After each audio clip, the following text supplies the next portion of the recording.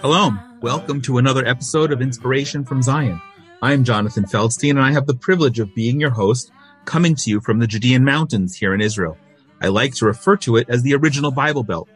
Inspiration from Zion is a program of the Genesis 123 Foundation, whose mission is to build bridges between Jews and Christians with Israel in ways that are new, unique, and meaningful. I pray that you will find this, all of those. Through this program, we are excited to connect you to people and stories in and related to Israel to give you a window to look through, experiencing aspects of life here that you might not otherwise know about. We want this to be interactive, so please be in touch with us at inspirationfromzion@gmail.com and send along any questions and any comments about any topic anytime. Or you can reach us at genesis123.co or follow and like Inspiration from Zion on Facebook, Instagram, and Twitter. Stay tuned until the end when we're also going to share some exciting opportunities for you. And please feel free to share this with people who you know who will also find it of interest. Today, we're going to be talking about something very big that's happening between Israel and the Hispanic community. And if you followed last week's episode, you're going to understand how it is truly prophetic as we are reuniting people who were ripped away from the Jewish people centuries ago. We've got two tremendous guests, experts, to join us in this conversation today. And one is an old friend and one is a new friend. And I'm so excited and honored to introduce them. Pastor Becky Keenan is been educating Christians concerning their moral obligation to support Israel for many, many years. This conviction stems from her father, who planted the seeds of love for the Jewish people after his service in the U.S. Army during World War II, where he observed the treatment of the Jewish people at the hands of the Nazis. Somewhat recently, in May 2011, Pastor Becky hosted the very first bilingual Night to Honor Israel event in Houston, Texas. Pastor John Hagee was the keynote speaker, and in addition, she successfully organized an interfaith Night to Honor Israel at Congregation Beth Yeshurun, which is the largest conservative synagogue in the United States. Pastor Becky has traveled to Israel numerous times, participating in a wide array of programs that are under Jewish and Israeli auspices, as well as different Christian ministries. She's participated in government activities in Israel, and she's also not only just in Israel has she been honored and recognized, but she's a participant in the American Jewish community of conscience, and she was also appointed as commissioner to the Texas Holocaust and Genocide Commission by Governor Greg Abbott. Pastor Becky founded an organization called One with Israel, also in 2011, which is an educational grassroots movement of individuals, churches, and organizations that have made a commitment to demonstrate support for the Jewish community and the state of Israel. She is also the Spanish voice of internationally known Bible teacher Joyce Meyer. And as such, Pastor Becky's voice is heard throughout Latin America by millions of people on a daily basis. Today, Pastor Becky is a national Hispanic outreach coordinator for CUFI, and together with her husband, Pastor Joe, they lead Gulf Meadows Church, a non-denominational congregation in Houston, Texas. She is also the proud mother of two amazing children. Jesse Rojo is a former Latin king who, as he says, is awaiting the return of Israel's king. He is the director of Philos Latino at the Philos Project, a Christian leadership community that seeks to promote positive Christian engagement in the Near East. Jesse is the host of the Philos' official Spanish radio program, Philos Conecta, which is syndicated across the U.S., Hispanic communities, and throughout Latin America. He's also a board member of the Latino Coalition for Israel and a member of the board of directors of the National Hispanic Pastors Alliance. Jesse has traveled across 8 Latin American countries with delegations to meet with heads of states and legislators on combating anti-Semitism. He's led dozens of fact-finding trips to Israel with influential leaders and, interestingly, has produced 2 short films, one called Israel a Cappella, which is a documentary on presenting Israel beyond the bias of the media with famous evangelical musicians. This has been viewed by over 6 million homes. And the second film, which I'm not going to begin to attempt to pronounce in Spanish, in English, is called Rain Harvesters, a 7-time nominated documentary that's been featured in film festivals around the world about the Philos Project's partnership with the Israeli governmental agency Mashav and USAID in Guatemala. Jesse is also father of 2 and happily married.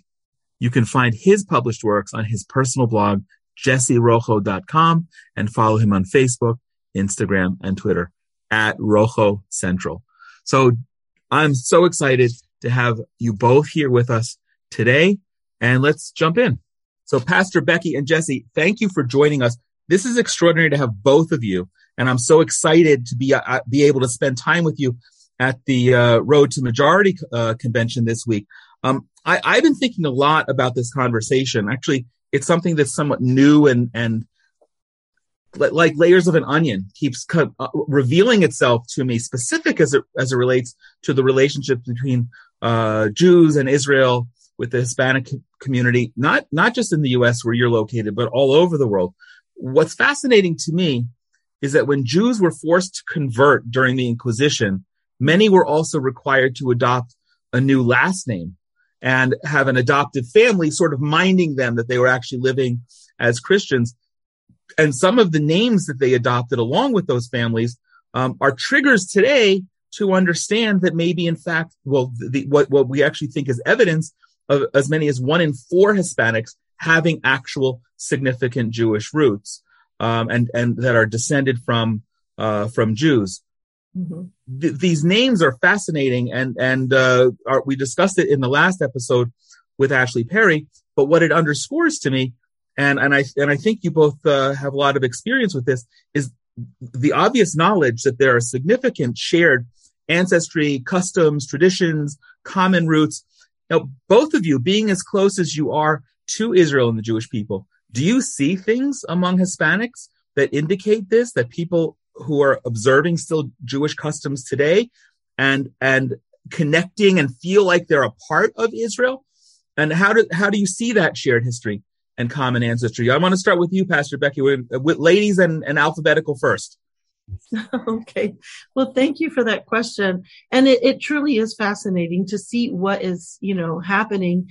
And like you say, this information being revealed. I think with the advent of DNA testing, we're able to delve into this deeper, and common people can go out and be tested and see if they have some kind of, Jewish DNA, ancestry and stuff like that. I had a really cool thing happen to us. I had a board whenever I did that Night to Israel so many years ago, and I had a couple. They're pastors here in Houston, and they're both Hispanic. During that time, it happened to be that there was an inheritance issue on her side, and they had been requested legally. This has nothing to do with pro-Israel work. It has nothing to do with anything. It's just a legal proceeding for an inheritance. So she had to do her DNA test for this. And it came right before we had the Night to Israel. And what happened was they traced her ancestry all the way back to Spain. Wow. And what was absolutely fascinating, this is really, I've heard a lot of these stories, but this one took the cake because she, even the expression, you marry a good boy, a good girl from a good family, were kind of code phrases saying that they were Jewish. They're like us. They're, they're buena familia.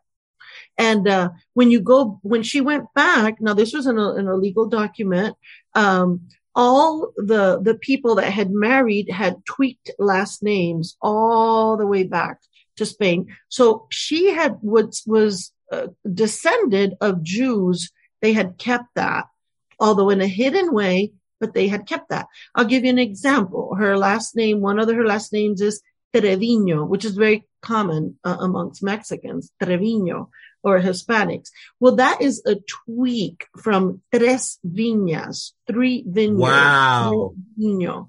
So it's kind of like code. I never knew that until she told me, and other names. So, I mean, we could go on and on. I don't want to take the whole time. But the kicker, the cherry on the cake was that when I invited them to go to Israel on one of the trips that I led, her husband, who was from Portugal but grew up in Venezuela, um, had his oldest sister visit him the night before. Now, he went to Israel. I think he was already in his 70s, strong, but in his 70s. So his older sister comes to the house with, that typical Jewish picture that it's kind of like black and white, and they're sitting, and the women have that black dress, and the men. It's just very traditional. She produces this picture, this old picture, and says, I have to tell you something because you're going to Israel. Oh my. And he's like, what?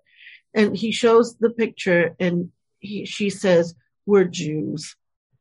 This is our ancestors. And you could see the grandmother, I think it was, had like some kind of Jewish pendant or something. And so what's the end of the story? That they still found another Jew to marry. Isn't that something? Unbelievable. I thought unbelievable. She didn't know, he didn't know, but they found each other. I wish you could put your hand on my chest right now, because my heart is racing. I feel like I need to go take my blood pressure medicine. It is extraordinary, because thinking about this in concept is unbelievable, right? We're able to trace genealogy back several hundred years, of course, through a cheek swab. That's lovely. But the significance of it spiritually, prophetically, and how it brings us together, not just as good Jews and Christians, but specifically Hispanics. Jesse, I'm going to suggest this should be your next film. It's unbelievable.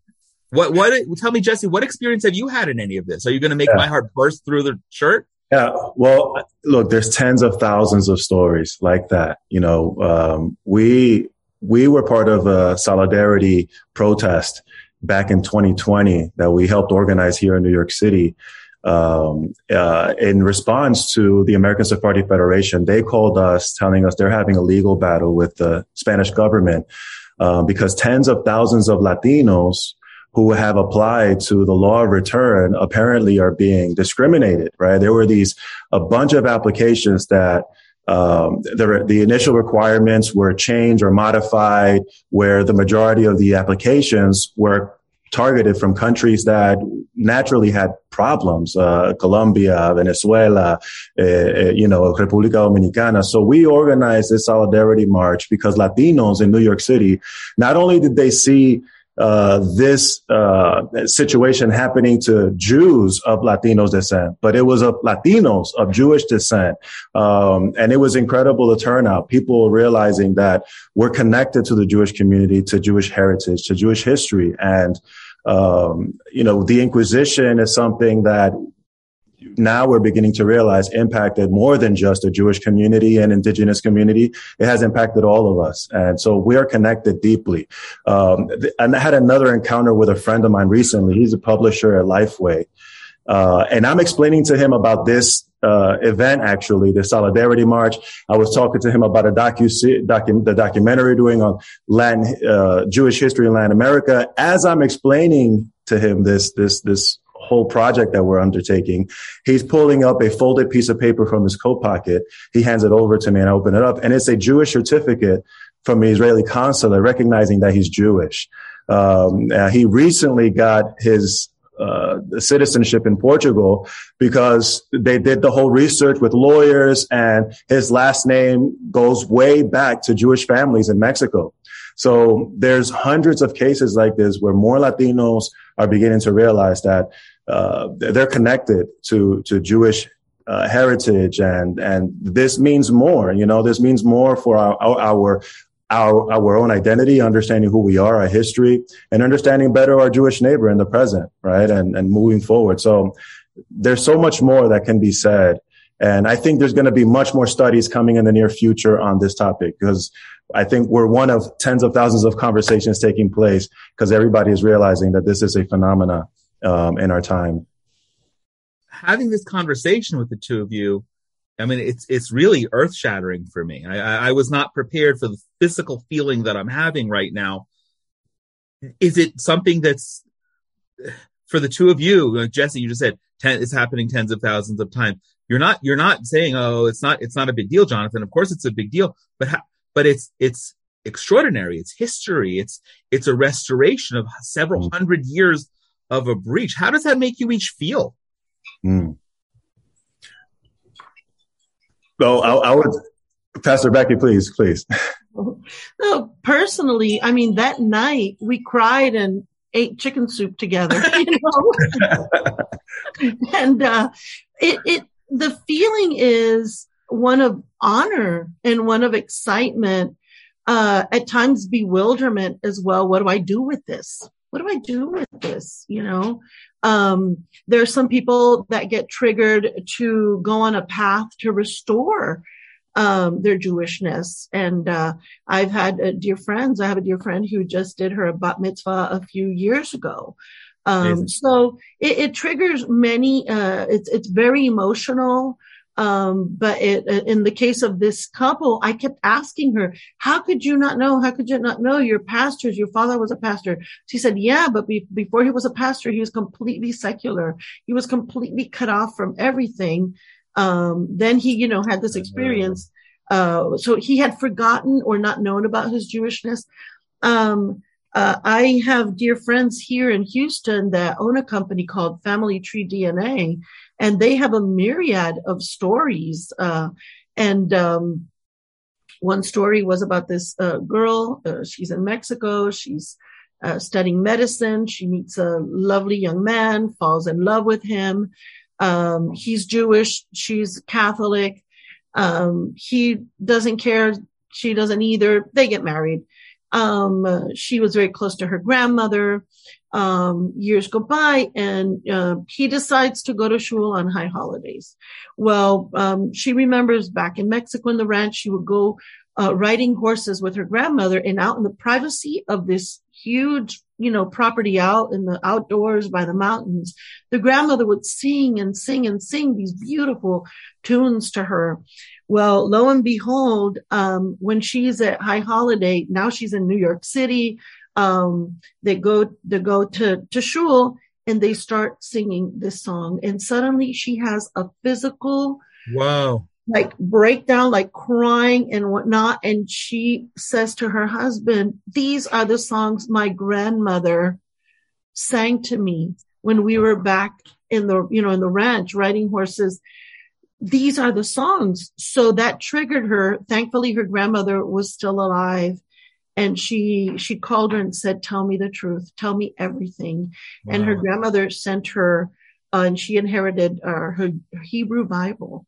She had this, but It was hidden. I'll tell you the truth. One thing that impacts me is a generational terror and reactions to the Inquisition and to persecution, and how deep they hid their Jewishness, really. Up until now, the modern times, there is no Inquisition. And still that grandmother, you know, had not openly said, hey, we're Jews, you know, and it's okay. The first time I brought a Jewish survivor of the Holocaust to my church, he was one of the founders of the Holocaust Museum here. We had a fellowship afterwards. All the young people surrounded him, and we had one gentleman sweating.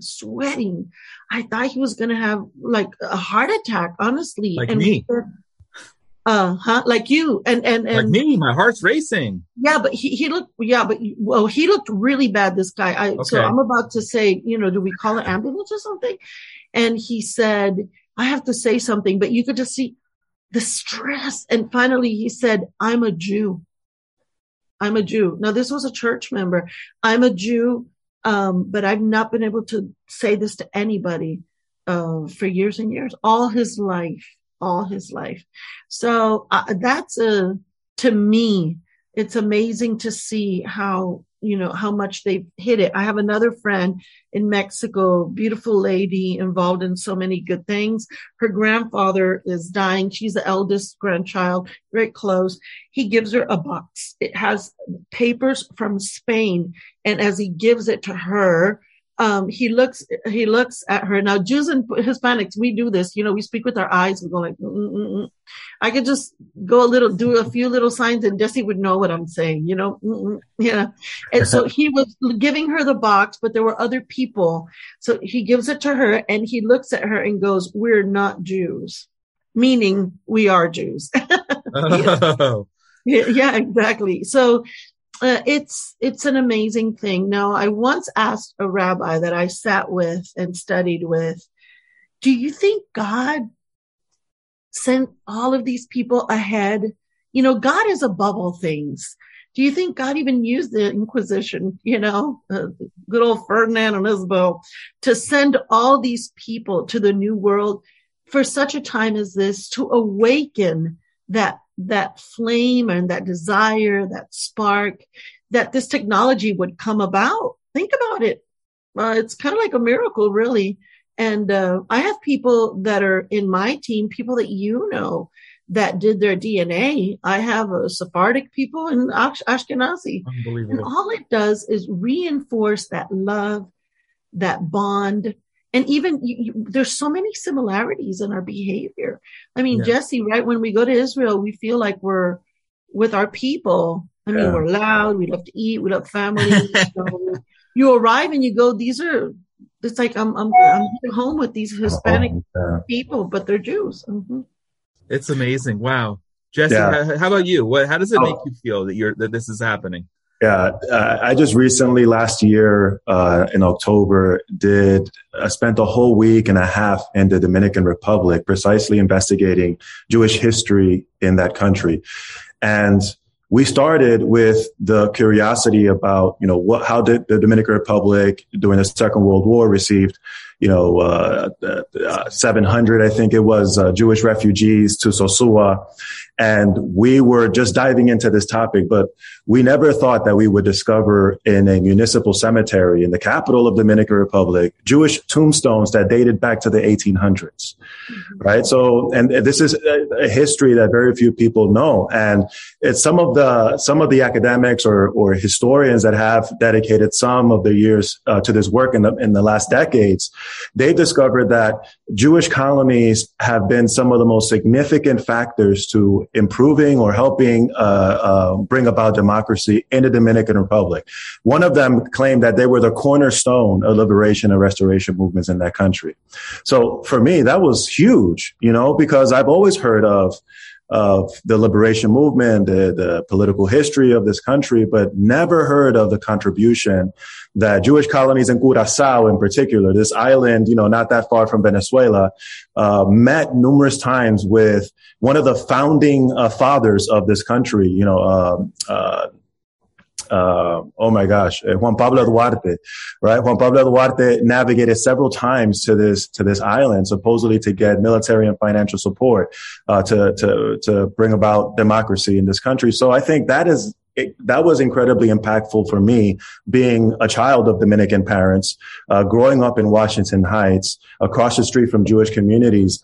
And never really until, the last 10 years have had friendships that were Jewish and got to know the Jewish community, had Shabbat dinners with them, and really got a greater appreciation of who they are, but how much history we actually share together, and how much I ought to be grateful for what they've contributed in many parts of Latin America, in particular, this case, Dominican Republic. So for me, that was like a calling. We need to talk about this.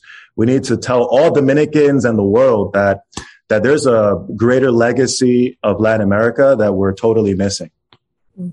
Wow, that's amazing.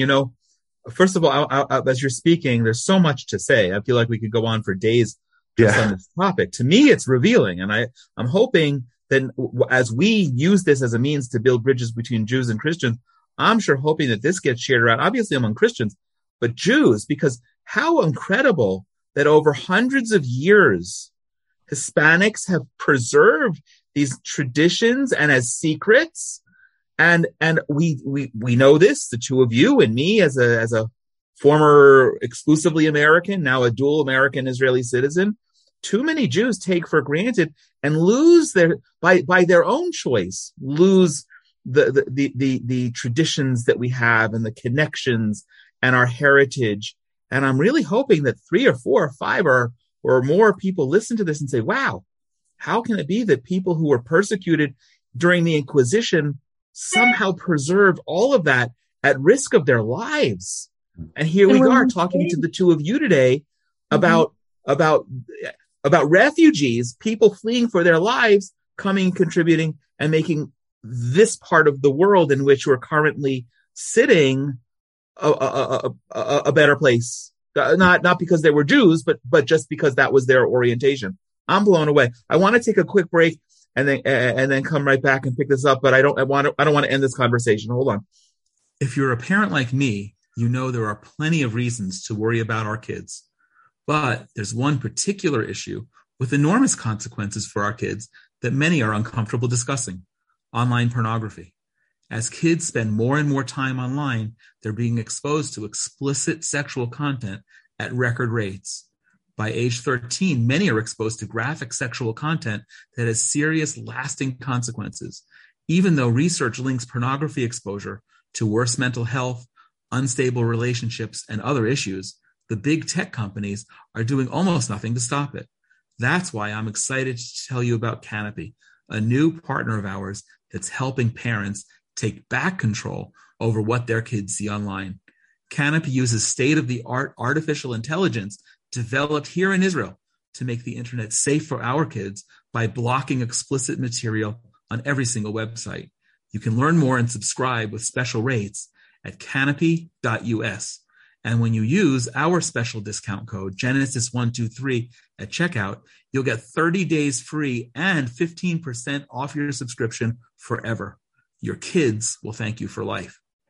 Okay. Yeah, I kind of had a script or a direction of where I want to take this conversation, but I'm not even sure how now. Maybe Jesse, because you just mentioned, I know both of you are frequently throughout Latin America. Becky, last time I was in the States, we missed each other because you were somewhere. I don't remember where that was. But there's it's somewhere in Central America. But there's some incredible things happening in Latin America now with specifically not just people, but countries. I want to talk to you about on a national basis, on a human level, that are moving closer to Israel, moving their embassies to Jerusalem. Just this month, setting up innovation offices in Jerusalem, Guatemala. Sorry. Yeah, Mexico recently, and Colombia. Yeah, Mexico, Colombia, Ecuador. And of course, Guatemala and Honduras were the first, I think, second and third countries to locate their embassies in Jerusalem. That's really quite significant, because when you literally use the word handful of 5 fingers, that the fact that 2 of those countries are Central American countries. Yeah. Why is that happening specifically there? Is it connected to politics? Is it connected to wanting to be blessed? Is it connected to these Jewish roots that people are discovering? Pastor Becky, go. Well, in spite of the Inquisition being so thorough and coming to the New World, in Peru, Colombia, and Mexico, we find as generations have, progressed, and we're in the modern era now, strong support for Israel. And we spoke already about even physical DNA being in such a large percentage of our countries. But there is definitely a faith and a component to the support of Israel. And in speaking about Latin America, Central America specifically, it is not a new thing. In fact, on Holocaust Remembrance Day in Jerusalem, they honored 6 Latin diplomats who, at the time of World War II, they're considered righteous among the nation. They issued visas, risked their careers and all that. And when it comes to the country of Guatemala, they have a long, long relationship with Israel. And they've had Jorge Garcia Granados, who was a stellar diplomat, a man that even before 1948 was lobbying of the Committee for Palestine. He visited Israel at the time. He went to the kibbutz, and I should have had the book here, but he wrote a wonderful, wonderful book, Palestine and How I Saw It, the State of Israel and all this. And he shares all the positive arguments of how the difference between, the love of the Jews that they have for this land is unbelievable. It's generational. And he lobbied other Latin diplomats to then vote in favor of the modern state of Israel, coming to being. So it's just like Chaim Solomon in our American history. A lot of people don't know about him, and yet we owe the man so much. He gave it all.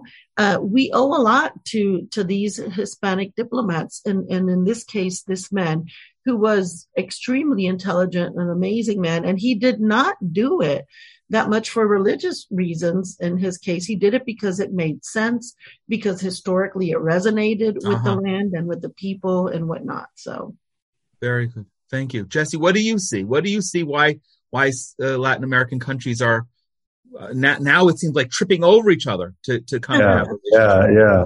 Well, I think that there is also in large measure a growth of evangelicalism or Protestantism in Latin American countries, U.S. Hispanic communities, and that tends to correlate with a stronger pro-Israel advocacy, higher, more positive perception of Israel. We've seen that in our experience, going through all of these Latin American countries. You see now the countries that you mentioned have now grown, 20 to 30% of evangelical population. So now these communities represent, an electoral vote. Their voice matters. These leaders are building close relationships with these diplomats. So I think there's a lot of work happening as well on the ground.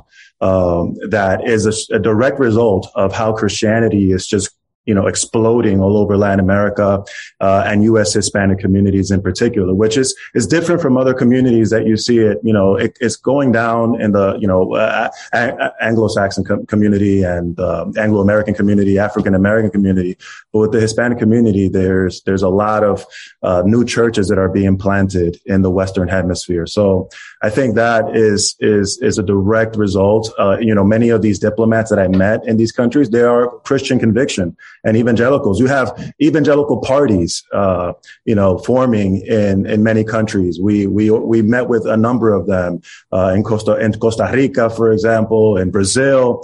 There are churches that are, endorsing, politicians and themselves as well, starting parties in Brazil. You have these mega churches. So I think that the evangelical church is changing in many ways the demographics of Latin America, and we're beginning to see that directly,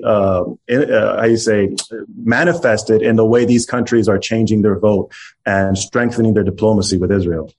Thank you. You know what? You just triggered something I have to ask, and it's kind of a curveball, so I apologize in advance. The comments you just made, Jesse, are fascinating on a lot of levels. For a Jewish person listening who doesn't have relationships with Christians like I do, he or she just heard Christian, evangelical, Protestant, and for an average Jewish person, that's all one and the same. You didn't say Catholic. And part of the reason we're having this conversation now is because of the persecution of the Jews by the Catholic Church in Spain several hundred years ago. Now, I know offline I've had lots of conversations with Christian friends about the level of who's really a Christian. We have that problem among Jews as well, and it becomes very divisive. But how does it make you feel as Christians that people who are Catholic several hundred years ago, and even more recent, in the name of Jesus, were persecuting the Jewish people this way? Jesse, you triggered that. I want to start with you. Yeah. Well, I must, also, be fair and mentioning that, towards the 19th century, 20th century, there was some, persecution from Protestants as well. But certainly the Catholic Church has had almost a monopoly of this persecution for thousands of years, and namely through the Inquisition that persecuted the church all the way, to Hispaniola and to the Caribbeans. You had Jews in Curacao, for example, because they were concentrated there. They couldn't go anywhere else. The Inquisition was still alive, and talking about the 19th century. So, it's something that even though I don't identify as Catholic, I still I feel like I owe some responsibility to it because I do identify as Christian, and Catholics are Christians. Broadly speaking, they embrace the Apostles' Creed, the Nicene Creed at the very essence. Obviously, there are fundamental differences between my church and the Catholic Church, but the way the world sees the Christian world is very different, as you pointed out. So, as far as a Jewish person is concerned, they might see me and I say I'm a Christian, and they just would assume, okay, well, you're probably responsible of persecuting my ancestors, even though I may not be, directly, denominationally, but still, I do identify with Christ. I identify with the New Testament, with Christianity. So I own up to it, but I also in the current present try to be the difference, right? And actually go out there and demonstrate that not all Christians are the way, and right. And Christians, even among Catholics today, recently we launched an initiative called Catholic Approaches to Israel. Phaedra Shapiro, she's a Orthodox Jewish academic in Israel, and she's working with a lot of Catholics, both in Israel and outside, specifically to create good, positive Jewish Christian dialogue. So yeah, I would say that would probably be my approach to it, even though it's very complex. And I'm sure there's different responses that people will give. Yeah. Pastor Becky, what's your response? You must come across this at least a little bit from time to time. Of course, a lot. My husband and I pastor a church in the most diverse city in the United States. I don't know if you knew that, but Houston is the most diverse city in the United States. We're the third or fourth largest, and it's reflected in our congregation. And a lot of the people that attend are former Catholics that have had the experience of being born again, which your question stemmed from a Jew looking in. And that's something that in Jewish Christian relations, they're just going to have to step up and know and learn about what that means. Historically, like I said, and Jesse said as well, the Inquisition was in our countries and persecuting in a radius around them for many, many years. But I think also there's been a counter movement, which was you see the growth of evangelicalism and this coming to God through a simple gospel, through the word of God. And I think that is key, more than denominations and those sorts of things. I think if you see people have a relationship with the Bible, when they start reading the Old Testament, and in Catholicism, that was greatly discouraged. Although I will say that now is a new day. Yes. Catholics are reading their Bibles. It used to be, even Mass used to be said and, shared in Latin. There have been changes after, Vatican II. So when scripture is available to the people and they read the Old and the New Testaments, both, because both are part of our Christian Bible and both are equally important, then it's really hard to be anti-Semitic. And it's really hard to separate Jesus from his Jewishness. And it's really hard to forget that Jesus self-identifies as a Jew in the last book of the Bible. Like at the end, review, boom, he brings that to bear. It's not like a UN Jesus. It's no, I'm of the root of Jesse. I'm a son of David. I'm a Jew, Wow. So we can't divorce these things from reality. And it's the Bible that illuminates people. It's directly related to your relationship to the Bible more than your denomination. Because now we have social media. There's no control really of a denomination over people the way they had it before. Now we can be informed in any type of forum. So people are getting this in many ways. And also, I must hasten to say, this isn't just a faith-based thing. If we put faith aside, just to see the meteoric rise of Israel from 48 to 2022 in such a short period of time, with their contributions to humanity, with their in so many fields, high tech, their strong economy they have, in medical fields, agriculture, water technology, on and on and on. Not only do we have that foundation and that commonality of Judeo-Christian values, but on the secular side, hey, it's like Israel wine. If you go to a competition without the label, without them knowing that the wine comes from Israel, they're going to win prizes. So if you just describe this country that in such a short period of time has skyrocketed and is such an A1 country, I would want to do business with them. And that's why you see these innovation centers, initiatives and all this sort of thing. Latin Americans are very smart, very smart. Got it. That's excellent. So now, I didn't say it well enough earlier, but it's been my sense, and I still can't really put my finger on it, that in my decades of walking with Christians and building bridges, there is something that's, I would say, qualitatively deeper in terms of the relationship, or maybe more indigenous, if I can use that word, among Hispanic Christians as compared to non-Hispanic. And that's not a judgment. It's just that I feel it. I was thinking about it and preparing for it. And I wonder, you've each addressed it, but I want to ask you to comment on that, but also from the flip side, from the half full. It's also my sense that within the Hispanic community, that there's less anti-Semitism, there's less replacement theology, and those two go relatively naturally together. What am I off base? Do you want to comment on that? Jesse, you're nodding. Yeah, in vigorous agreement. Yes, I would say yes and no. Yes, in one sense, there is probably less replacement theology in Hispanic evangelical congregations or Hispanic congregations. For example, in terms of a line of theology, dispensationalism is the most prevalent among Hispanic churches, and dispensationalism is a line of theology that's very compatible with Israel, right? People that embrace this tend to be very pro-Israel. And the Hispanic community in large measure embraces dispensationalism. However, I would say that at the same time, you will find many congregations that, although on the one hand, they would say they're very pro-Israel, they have a very positive perception of Israel. On the other hand, you might discover that they have a very negative perception of the Jewish people.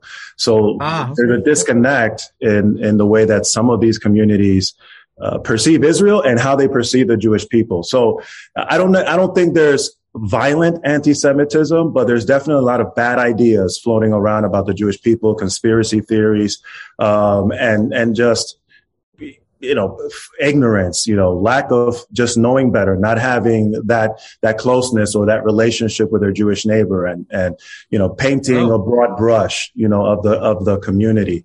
So yes, that's why my response is kind of both. And I think that on the one hand, they're very gung-ho pro-Israel. They'll take hundreds and hundreds of people to Israel. They'll advocate in front of Israel, but the interpersonal relationship between Jews and Latinos vary depending on the community, and in some regards is worse than how they perceive Israel. It makes sense what you said, both because of a lower per capita exposure to Jewish people, and also there's a linguistic barrier. Sadly, I made the choice to study French in high school, and having these conversations, I'm really regretting that. Pastor Becky, what's your experience in that? Well, see, I grew up in Puerto Rico, and my experience is a little bit different because we have all forms of Judaism in Puerto Rico, and the perception of Jews. I grew up surrounded by Jews, but I never knew so much that they were Jews because my parents never said, he's a Jew, she's a Jew. We were just friends. In fact, I had an aunt that converted to Orthodox Judaism, And all I knew that was different was all these different plates, and we didn't mix stuff.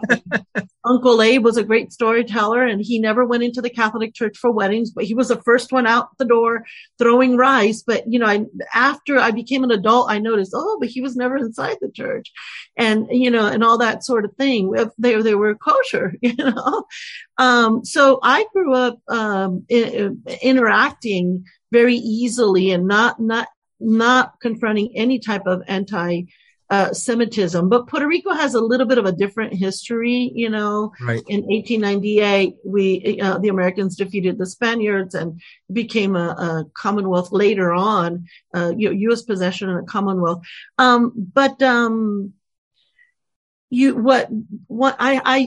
used to have an Israel class on Sunday nights. I had it in English for 2 hours and then in Spanish in the evening. And one time I traveled, so Albert Rodriguez, whom is our executive manager at the church, he was over the class, and it was Fiddler on the Roof that he shared. So we shared it with the English speaking class, which our church is extremely diverse. I have people from Africa to Pakistan to white Americans, black Americans. It's just a big mix, people from the islands. And then in the Spanish class, same thing.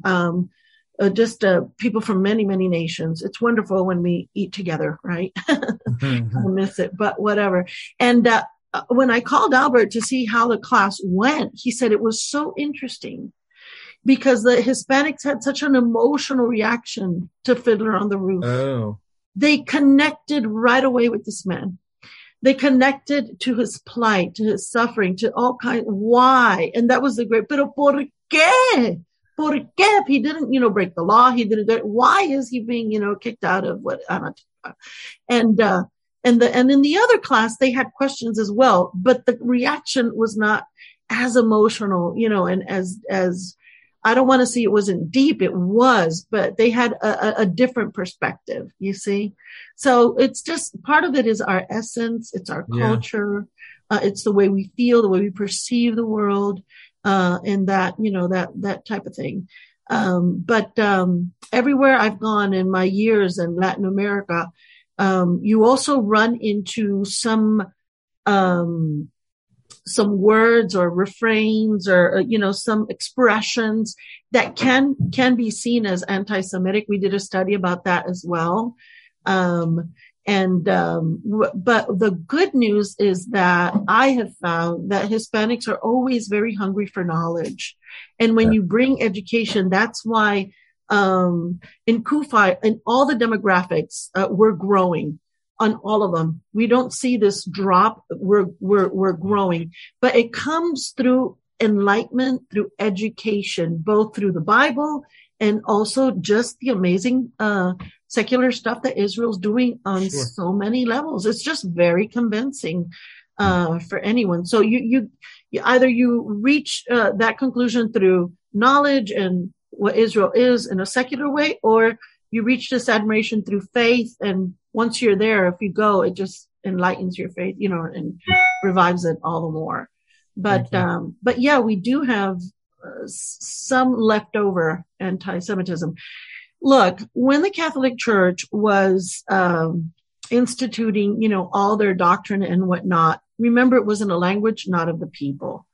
I don't think that I could have explained to you replacement theology or any anti-Israel sentiment, or let's not say anti-Israel, let's just say anti-Jewish or not so much pro-Jewish sentiment. That doesn't trickle down to the masses per se, except in like colloquial stuff and some tropes and some ideas of Jews. But the sad thing is that then when an encyclical comes along to say Jews did not crucify Christ, that does not trickle down to the people either. Mm-hmm. So we still have work to do, but I think through education, it's easily dealt with. Yeah, I think, Pastor Keenan mentioned a very good point. There's many, one of the advantages that Hispanic and Latino communities have, that there's so many avenues to connect with Israel and the Jewish community. And there's so many benefits that we see in our friendship with them. So the Latinos, they don't only view Israel through the lens of the Israeli-Palestinian conflict, but through all of the innovations, the humanitarian aid, the diplomacy, the economy. I was in Bolivia back in early 2020, just right before the pandemic became a really explosive thing, right? And we were traveling to several countries, and in Bolivia at that point, they had just gone through a peaceful revolution. Evo Morales had been ousted from government because of an apparent election fraud, and they had formed this temporary government with the president, interim president Janine, who was presiding at that time.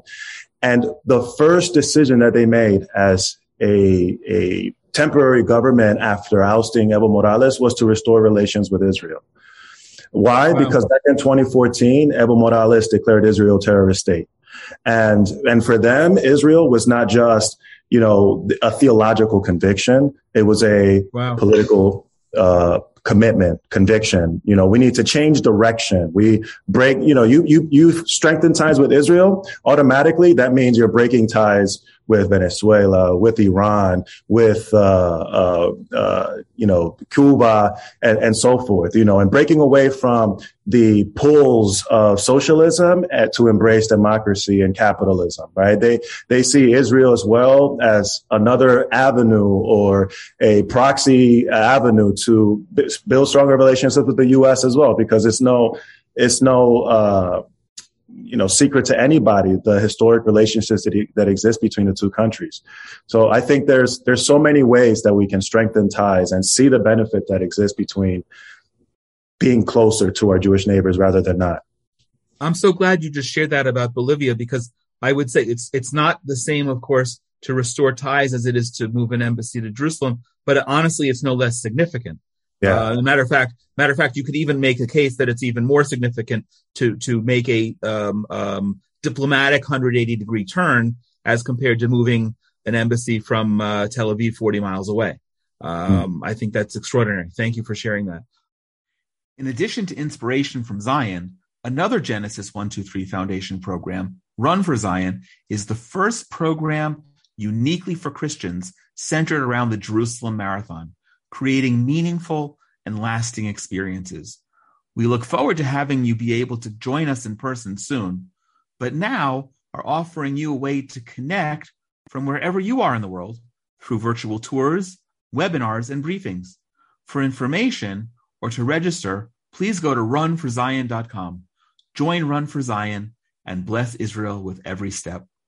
In the last little bit, I want to wrap up with something that's kind of more broad as it relates to an overall trend among Christians vis-a-vis Israel, and talk about it through an Hispanic lens. We've seen in our lifetimes incredible increase of support for Israel among Christians all over the world.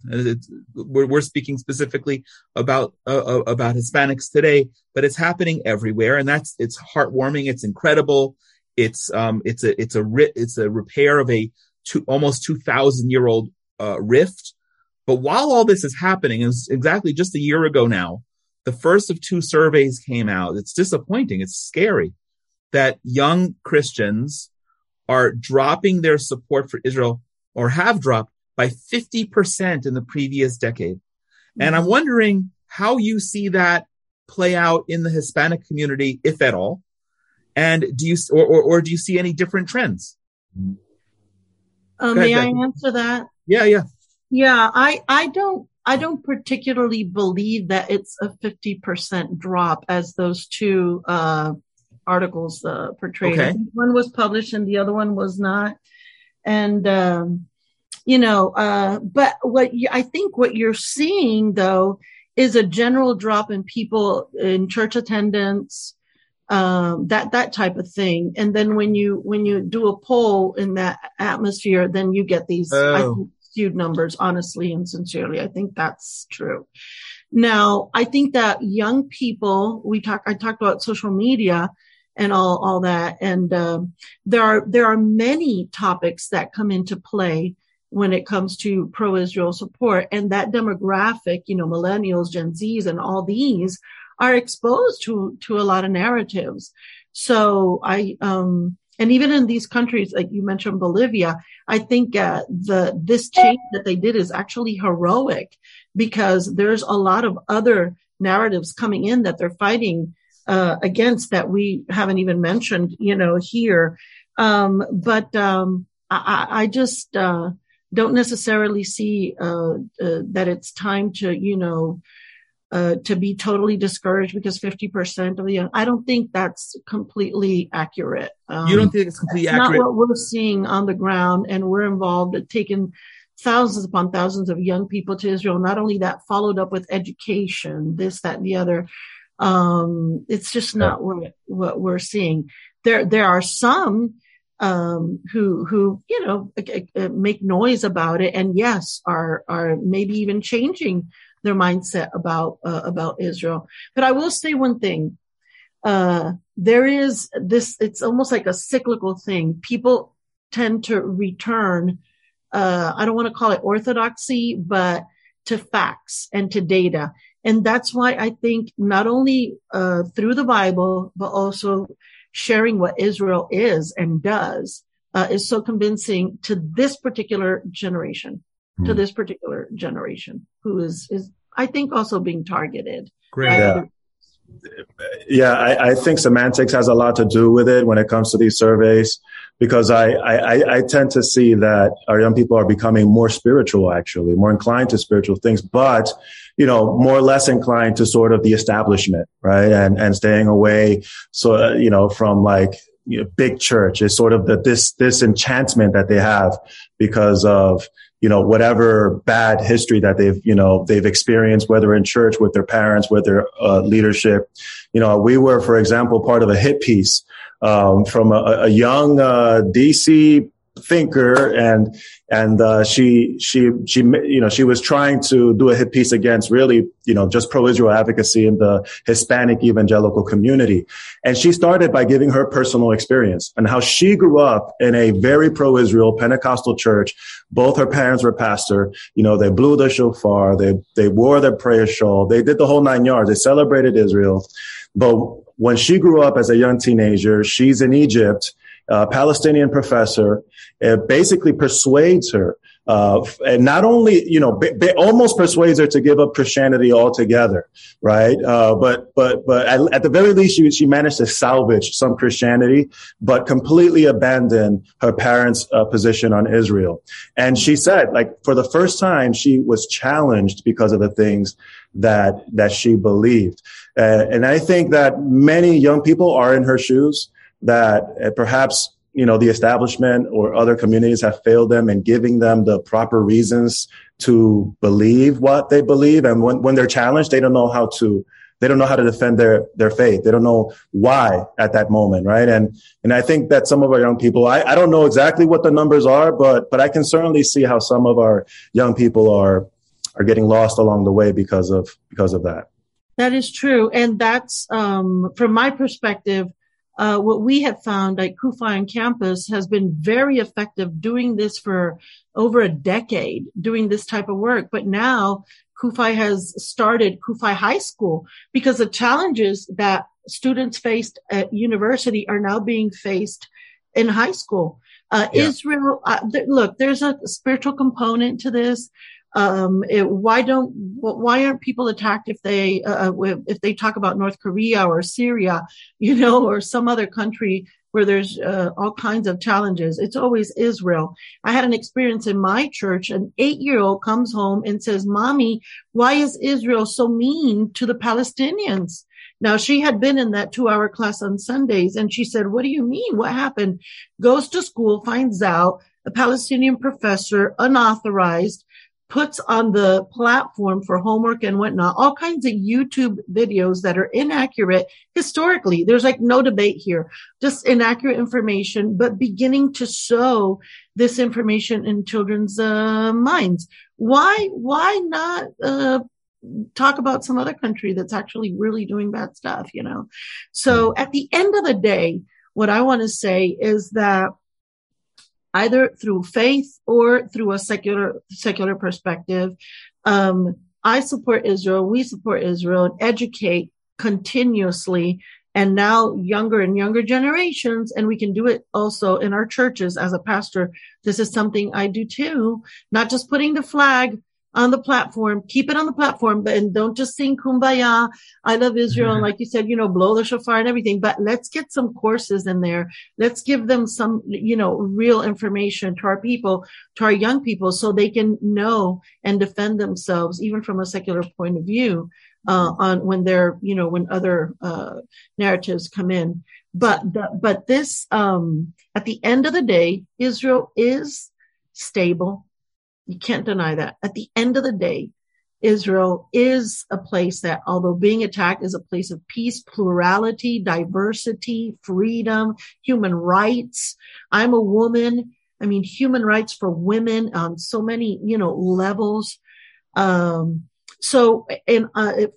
that perspective, as a person and as an American or a Latin American or whatever, it's just makes sense to support Israel.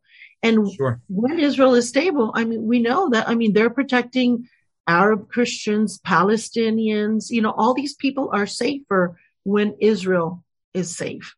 So that's, I think, a balanced way of seeing, both sides of it. By the way, thank you for that. Offline, not for publicity yet, I want to share with both of you something that we're doing with the Genesis 123 Foundation that's protecting Arab Christians here. So it's actually so important to me. I want to ask you two last things. I'm just not sure what's the sequence. All right. I know it's the sequence. You've both been around the block. Like me, you from your side as Christians, you're building bridges and creating tremendous understanding. But you probably know this. I don't know if I've ever shared it personally. But I get a lot of pushback from fellow Jews about what I do, on a lot of levels. And a lot of Jews don't understand. We were talking, I think it was Jesse, you who said earlier, talking about how, initially how Jews will kind of all just bunch anyone who looks, walks and talks like a Christian as Christians. And we have this baggage. So I know that there are Jews who are listening to these programs, and I'm thankful for that, because it needs to be a breaking down of barriers on both sides. What do each of you want to say to Jewish people who are listening now, who don't really understand, as Hispanics, but certainly as Christians, or are even suspicious about your support for Israel? Pastor Becky, you want to? Yeah, well, first of all, I understand where you're coming from, although I'll never fully understand it, because my relatives were not killed in the Holocaust. So, but my father fought in Second World War, North Africa, Italy, and Germany, because even as a Christian and as a Hispanic, a Puerto Rican man in the U.S. Army, he knew what was right and what was wrong. And that should count for something. Yeah. As a pastor now, I am that other generation, and a second generation of that generation, the greatest generation, then my children. I am training them to understand and to have a perspective of history. And as a person of faith, my faith comes from that crib, from that womb, which is Israel. Wow. My principles and values. Not only that, a lot of legal principles and civilization comes from the Bible text itself. So we have great respect and we honor you in that sense. Yes, in the past, we own the mistakes in general that as a church and in the name of Christ, we've committed against you. And for that, we are very apologetic and sorry. And while my hand was not in it, dipped in blood against your past generations, I apologize in proxy for that. But it's a new day, so don't hold it against me, because now I am completely in the education sector, which I know you believe in, and we have that in common. I heard that during persecution, You can't take anything with you. In good times and bad times, the greatest deposit a Jew had was to educate himself in his mind, in his heart. No one could take that away. And I want to appeal to that in you today in 2022. Continue educating yourself about this new movement about Christian Zionists. It's not to hasten the coming of Christ so your children who are in the IDF get killed somehow and we take over. All that particular thing, I think, is unfortunately that's also an anti-Christian trope or anti-Zionist trope that's been promoted greatly in political circles for political reasons. And Sure. While we might not believe in everything the same, we're called to be united, not to be exactly the same carbon copies. But we stem from a true, sincere belief in the Bible and in honoring you for all the principles and values secularly that we've derived from you. So I would say thank you and give us a chance. And let's break bread together. Well said. Jesse, how about you? That's a tough act to follow. Yes, very tough, very tough. I would just simply say, be patient with us. This is relatively new to a lot of people to be able to understand Jewish history, understand their Jewish neighbor. A lot of the bad ideas, the anti-Semitism stems from ignorance, stems from conditioning. We've been conditioned to think and believe in certain ways. And I think that once we are able to see the light in that respect, we are able to see the lies that have for so long distorted our perception of the Jewish community, and in many cases have been manifested in horrific, violent attacks towards a community. So be patient, but also I would say be open-minded. I think we're living in a very unique time in history, for almost the whole history of the church, whether Catholic or Protestant. The Christian church has grown alongside an Israel that did not exist in the map, a Jewish people that were dispersed around the world. But in the last 74, 75 years, that's not the case. And I think that the church, as a result, is learning a new phase in its history. It's learning what this means theologically, politically, learning in many ways. So I would actually say also be relational. Reach out to us. If there are opportunities to collaborate with the Hispanic community, go out there. Don't be afraid, because I believe that you will be extraordinarily surprised of the things that you'll learn, the new things, and also the friendships that you'll build, and hopefully the impact that we'll make together.